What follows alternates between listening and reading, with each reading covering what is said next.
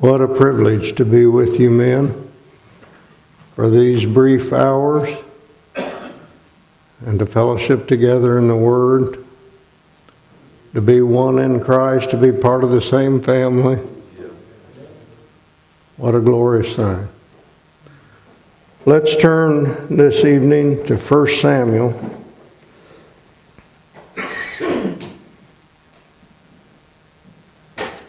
1 Samuel chapter 23.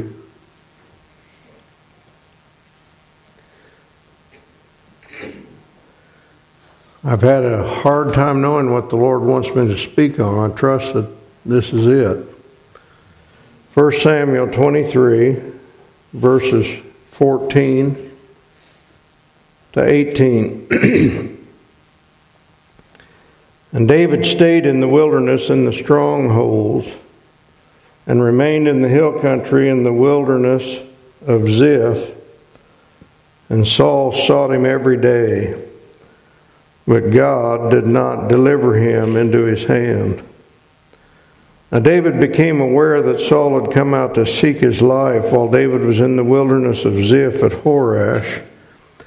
And Jonathan, Saul's son, arose and went to David at Horesh and encouraged him in God. Thus he said to him, "Do not be afraid, because the hand of Saul my father shall not find you, and you will be king over Israel, and I'll be next to you. And Saul my father knows that also." So the two of them made a covenant before the Lord, and David stayed at Horesh while Jonathan went to his house. And then, if you want to keep your place there, over to 1 Samuel 30, verses 1 to 6. Then it happened when David and his men came to Ziklag on the third day, that the Amalekites had made a raid on the Negev and on Ziklag, and had overthrown Ziklag and burned it with fire. And they took captive the women and all who were in it, both small and great, without killing anyone, and carried them off and went their way. When David and his men came to the city, behold, it was burned with fire, and their wives and their sons and their daughters had been taken captive. What a scene this is. Then David and the people who were with him lifted their voices and wept until there was no strength in them to weep. Now David's two wives had been taken captive, Ahinoam the Jezreelitess and Abigail the widow of Nabal the Carmelite. Moreover, David was greatly distressed because the people spoke of stoning him. For all the people were embittered, bitter of soul, each one because of his sons and daughters. But David strengthened himself in the Lord his God. I want to speak to you on the subject of encouragement. In 23:16, the passage we read there, Jonathan encouraged David in God. Literally, he strengthened his hand. He encouraged him. He strengthened him. And it's the very same word in chapter 30 where David strengthened himself in the Lord his God. So, encouragement. First of all, encouraging one another, that first passage, what Jonathan did for David, and then encouraging ourselves. And before we start, I want to look a little bit at the meaning of the word itself. In Hebrew, the word translated encourage comes from a root meaning to fasten upon. Fasten upon. Hence, it's translated to seize, to strengthen, to encourage, to fortify, to fasten, and to help. So you fortify something, you make a fort. The idea of strengthening, encouraging, fortifying, helping. In the New Testament, In the Greek, the word translated encourage comes from a root meaning to call to one side. And you know about the paraclete is called to our side. It comes from a root meaning to call to one side, and is translated beseech, exhort, comfort, and encourage. Now, it's the very same word translated in those different ways. And that's significant because we tend to think of those as not being synonyms. Would you think exhort is a synonym for comfort? Same word, exhort and comfort. That's a biblical idea of exhortation and comforting. So, in other words, the biblical idea of comforting is not you come along and pat somebody, just kind of comfort them like that, but you comfort them in an exhorting way. And the biblical idea of exhorting is not to beat somebody with words, but to comfort them, to encourage them.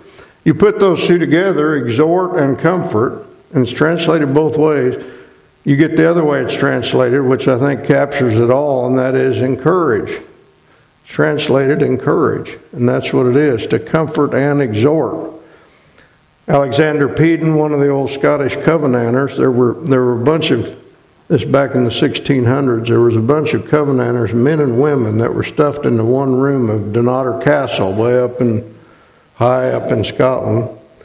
And Peden wrote to them and reproved and exhorted and comforted them. He said, you need to man up and be strong. And, he had some strong words for them. Well, he could do that because he'd been on the Bass Rock for 5 years as a prisoner. See how perfect that is? He comes in and he fortifies them. He fortified them. It's more than just patting on the back. This idea of comforting the comforter. It's the same word, beloved. He's the encourager. He encourages. He exhorts. And he comforts. And so we want to look at this whole matter of encouragement. This comes out clearly, the meaning of the word in Hebrews 13:22.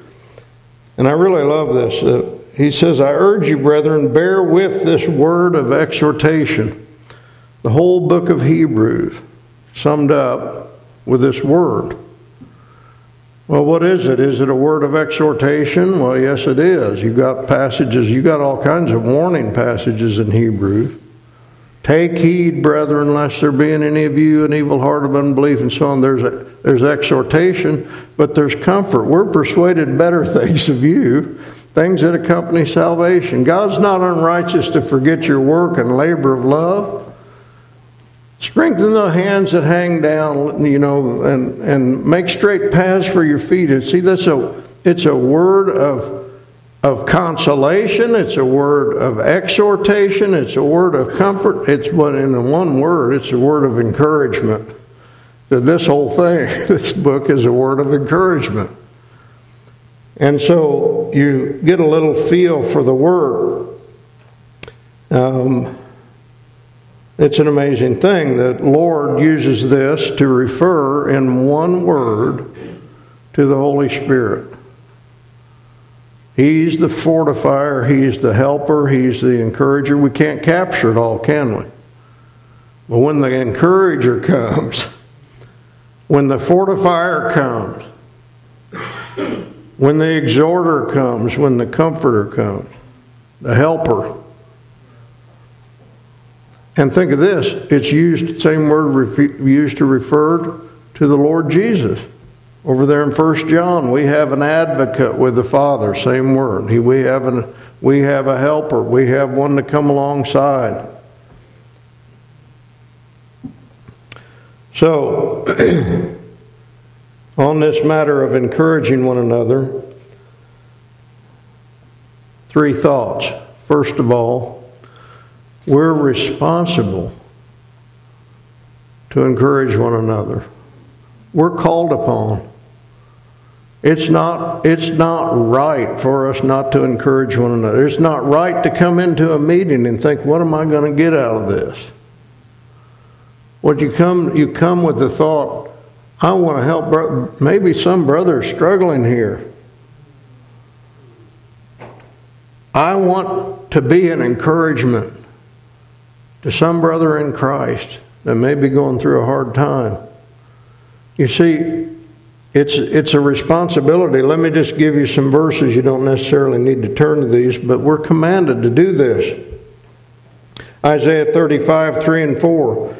Encourage the exhausted. Sometimes people just get exhausted. Encourage the exhausted. Strengthen the feeble. Say to those with anxious hearts, take courage. Take courage. Fear not. Behold, your God will come with vengeance. The recompense of God will come, but He'll save you. That's an encouragement. 1 Thessalonians 5:14, we urge you, brethren, admonish the unruly, encourage, there's a word, encourage the faint-hearted, help the weak, be patient with all men. Don't get put out with them. He's struggling with that again, that kind of attitude.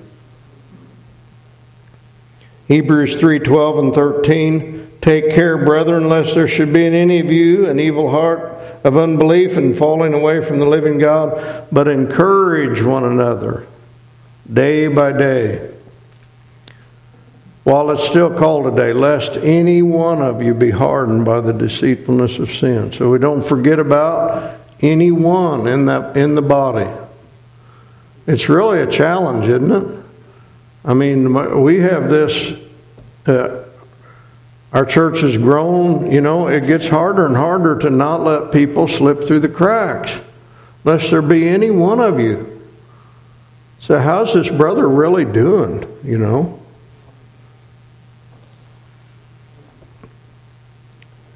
2 Corinthians 1, 3 and 4, blessed be the God and Father of our Lord Jesus Christ, the Father of mercies, and the God of all comfort, who comforts us in all our afflictions, so that we may be able to comfort those who are in any affliction with the comfort with which we ourselves are comforted by God.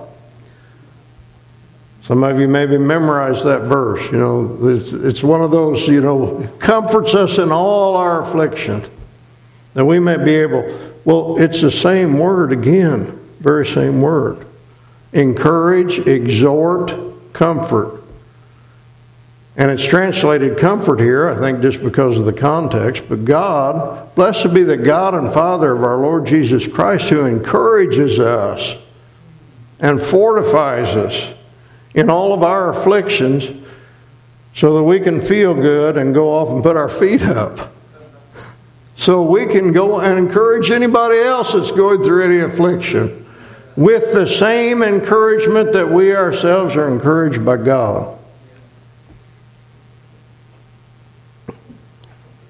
2 Timothy 2:4, preach the word, be ready in season and out of season, reprove, rebuke, and here's the word, exhort. Translated exhort there, but it's the same word. Encourage, comfort with great patience and instruction. Elders are supposed to do that. The apostles did that. Here, think of Barnabas. His whole name, the son of encouragement, the son of consolation, the son of exhortation. He was known.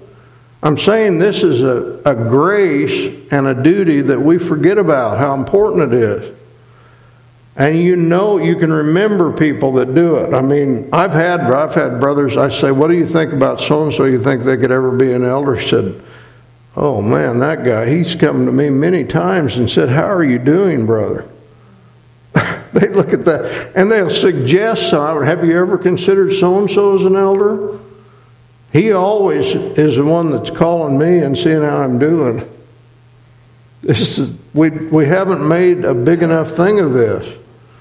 You've got an apostle named the son of encouragement, the son of consolation. And if you read through the book of Acts, you find that's what's going on. Let me just give you a couple of them. In Acts 4:36, Joseph, a Levite of Cyprian birth, who was called Barnabas by the apostles, which translated means son of encouragement. Well, that's what they went about doing. Listen to this. They came through strengthening the souls of the disciples, encouraging them to continue in the faith.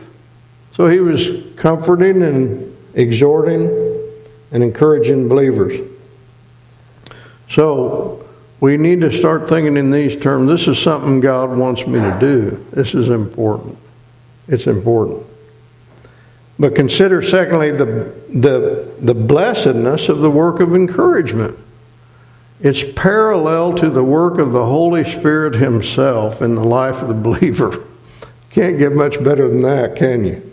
What a blessed work. The Holy Spirit is the great encourager.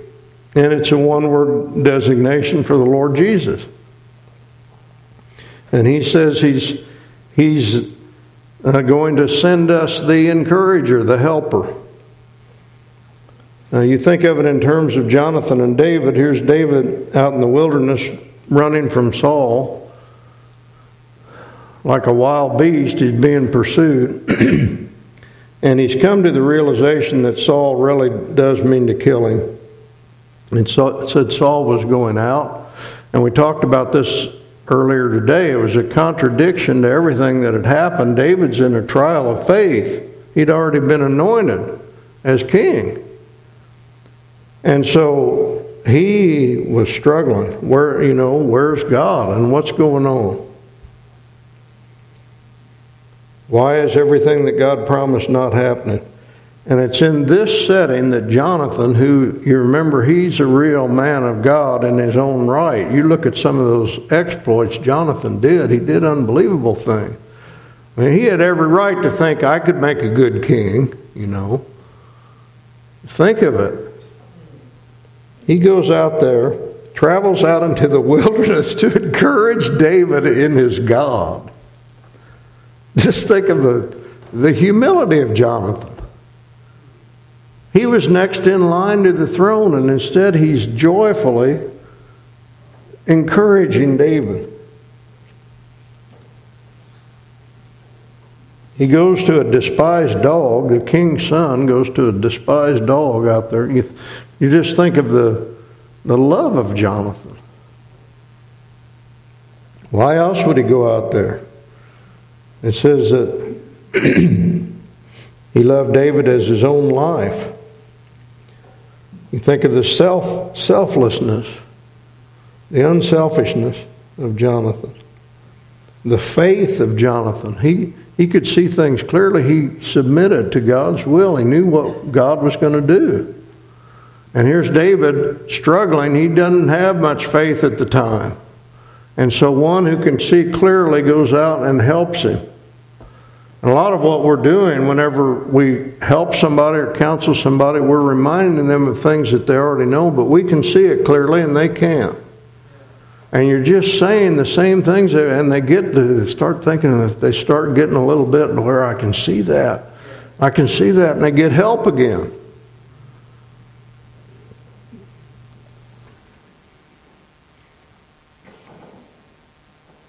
David was in the place of trial, and everything looked dark, and Jonathan went out to encourage David in the Lord. So I say it's a blessed work. It can have untold benefits. We don't know how much this visit helped David and strengthened him and lasted with him. He was sustained by it. In fact, the Bible says that it's possible to be sustained by a word. By a word. Haven't you experienced that? You've been in some meeting where you were sustained by one word. You're hanging by a thread, and one word sustained you. It says that concerning Christ. He says, the Lord has given me the tongue of disciples that I might sustain the weary with a word. Well, that's what happened with Jonathan and David. So, it's a blessed work. And then thirdly, we're thinking about encouraging others. How do we go about encouraging others? There's two things we see back here in chapter 23. First of all, we encourage others just by our love and fellowship, demonstration of our love and having fellowship with them. Jonathan arose and went to David. And what an encouragement. I mean, there's people I know out in other countries. There's people in lonely spots that they're greatly encouraged just to have a visit. And it's true right here, isn't it? There's some times where just a visit speaks to somebody so much. It helps them, it encourages them, strengthens them. And Jonathan did that. Paul himself, here's an apostle. He says to the Romans, he says, I've been praying, I want to come and impart some spiritual gift. He says, that is that I may be, what? Comforted, encouraged, together with you by the mutual faith, both of you and me. Paul the apostle got encouraged by being with other Christians. He got encouragement. So first of all, just by making that trip, making that visit. But then secondly, we encourage others by directing them to God. It says, Jonathan arose and went to David at Horesh and encouraged him in God. And that's the very heart of the matter of this thing, isn't it? Encouraging the brother or the sister in God. We direct their eyes to God. We remind them of His promises, of His faithfulness, of His power to fulfill those promises. And that's what Jonathan did here. He says, do not be afraid. Verse 17. The hand of Saul my father shall not find you. He's confident of that. You're going to be king. Just like God said. My father knows that. He knows it. He strengthened him in the promises of God. God had already told Saul way back in chapter 15. He said, I've torn the kingdom from your hand this day and given it to someone else who's better than you. And so that was a done deal. It was already finished. And David had already been anointed king, but he needed to be encouraged in that fact. And that's the way it is with every Christian. Every Christian, it's a certainty. Jesus, when he prayed there in that high priestly prayer, and he said, Father, I want that those whom you have given me be with me where I am. That settled your salvation right there. That's going to happen. Whom he justified, them he also glorified. It's going to happen. That's a certainty. But sometimes you can get to feeling like it's very uncertain. And the thing of encouragement is saying, your God is going to come, and He's going to straighten everything out, but He'll save you. That's what that encouragement is. So we direct the person to the promises of God. That every hair of our head is precious to Him, that He'll never leave us nor forsake us, that He's with us in spite of our failings, that He's for us. Think of that. Paul says if God is for us, I mean, just let that sink in. God is for me. God is for me. He's for us. He's justified us. Every hair of our head is precious to Him. So that's biblical encouragement. So I say we are exhorted and commanded to encourage our brothers and sisters. And it is a blessed work to be involved in. And we do it by directing them to God, not by flattering them and telling them how they don't need to hear how great they are. They need to hear how great God is in spite of them. But that brings us to the second part. We not only are responsible to encourage others, we're responsible to encourage ourselves. Over in 1 Samuel 30. And this is an amazing passage. This is another one of those like the account of Joseph. It's like you can't ever get over it. David was already low because the reason he had this city of Ziklag was because he'd already said, Saul's going to kill me one day. I might as well go over to the Philistines.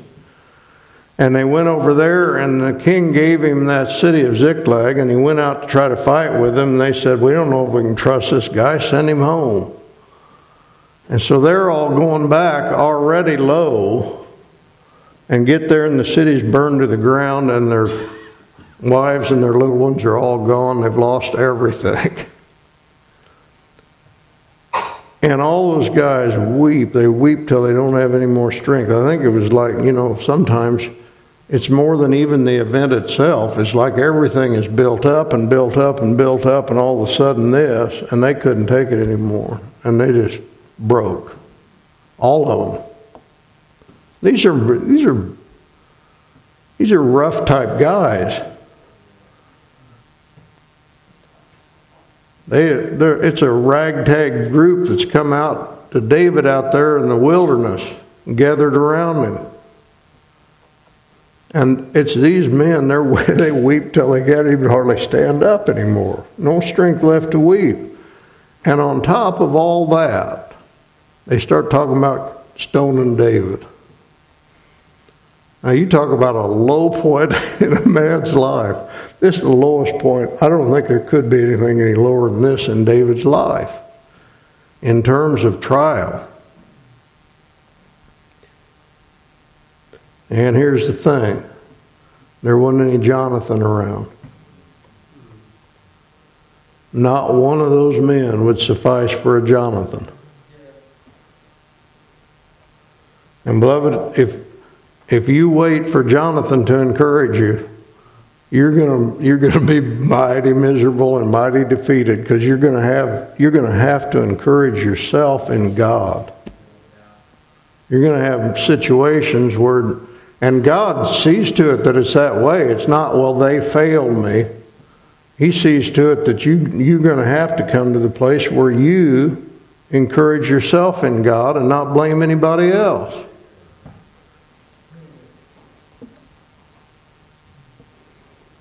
He encouraged himself in the Lord. And it's what a glorious thing this is. We see a classic illustration of that in Psalm 42, don't we? You remember the psalmist, he's going through a hard time. Let me just turn to it. As the deer pants for the water brooks, so my soul pants for thee, O God. My soul thirsts for the living God. When shall I come and appear before God? My tears have been my food day and night, while they say to me all day long, where's your God? These things I remember, and I pour out my soul within me. He thinks back, he says, I used to go along with the throng and lead them in procession to the house of God with a voice of joy and thanksgiving, a multitude keeping festival. He's looking at all that, and then what's he do? He starts talking to himself. Why are you cast down, O my soul? Why have you become disturbed within me? Hope in God, for I shall again praise him for the help of his countenance. Why are you cast down, O my soul? And in verse 11, why are you in despair, O my soul? Why have you become disturbed within me? Hope in God, for I shall yet praise him. What's he doing? Well, he's doing what a Jonathan would have done if he had been there. And there wasn't any Jonathan, so he did it. Martin Lloyd-Jones said the big problem is we listen to ourselves instead of talking to ourselves. We let ourselves talk to us rather than us talking to ourselves. Well, what are we talking about? Taking yourself by the collar and saying to yourself, what are you doing? Trust in God. Trust in God. He will come through. He always has. You've got to strengthen yourself, encourage yourself in the Lord. How do we do that? Well, first of all, you have to get to the place of prayer. And that can be hard in a time like that. And you don't feel like it. But if you just get to God, start pouring it out to the Lord. Get to the place of prayer. It's the last thing you may want to do. You're full of unbelief. On top of that, oftentimes your conscience is defiled and you feel like you're unworthy and so on. But that's where the book of Hebrews is so wonderful. It's a word of encouragement. And it says, let us come boldly to the throne of grace. There is a throne of grace. Think of that. A throne, infinite power, a throne of grace. Let us come boldly, let us come with confidence to the throne of grace that we might obtain mercy and actually find grace to help in time of need. What that means is that here I am in need and I can come to this throne of grace and I can come away with some grace to help me in time of need. And I've seen repeatedly where God is faithful to do that. You come to Him and you say, I need help. And lo and behold, you come away. He gives you something. You walk away with grace to help you in time of need. He does that. Come with confidence, out of principle. Force yourself knowing that there will be grace there for your time of need. So we need to get to the place of prayer. We need to remind ourselves, just like we would if we were encouraging someone else, we need to remind ourselves of the promises of God and the truth. Take those mighty promises and begin to quote them out loud to ourselves and to the devil. Whatever the need is, sin shall not have dominion over me, for I am not under the law, but under grace. My God shall supply all my need according to His riches in glory. Just go through them. They're promises. Encourage yourself in God. I mentioned J.O. Fraser this morning, how he was in that cloud and darkness and began to quote Scripture. I think it was that kind of thing. Encourage himself in God, and he broke through. Thirdly, we need to remind ourselves of what God has already done for us. And a lot of times when you're in a time of darkness like this, it seems like God's never done anything for you, and you forget everything, all the miracles that He's done in time past. But He has repeatedly, if you've been a Christian very long, there is one thing after another God has done. He's intervened for you. And you've got to remind yourself of it. Every time I start telling people about some of the things from my past, even 40 years ago, I start telling them, they say, well, how did the such and such happen? Well, I met this person and then this happened and that, and pretty soon in about 10 minutes, you praise God. I can't believe all that He's done. Well, we've forgotten about it. We need to be reminded. Remind yourself. I wonder, I don't know if David had that sword of Goliath with him. I don't know if he carried that around. It might have been a heavy. But can you imagine the encouragement of just picking up that sword? There's none like it. Just thinking about that, you wonder, what was it? What were the things? There may have been things that aren't even recorded in Scripture that were the greatest encouragements to him. But he encouraged himself in the Lord.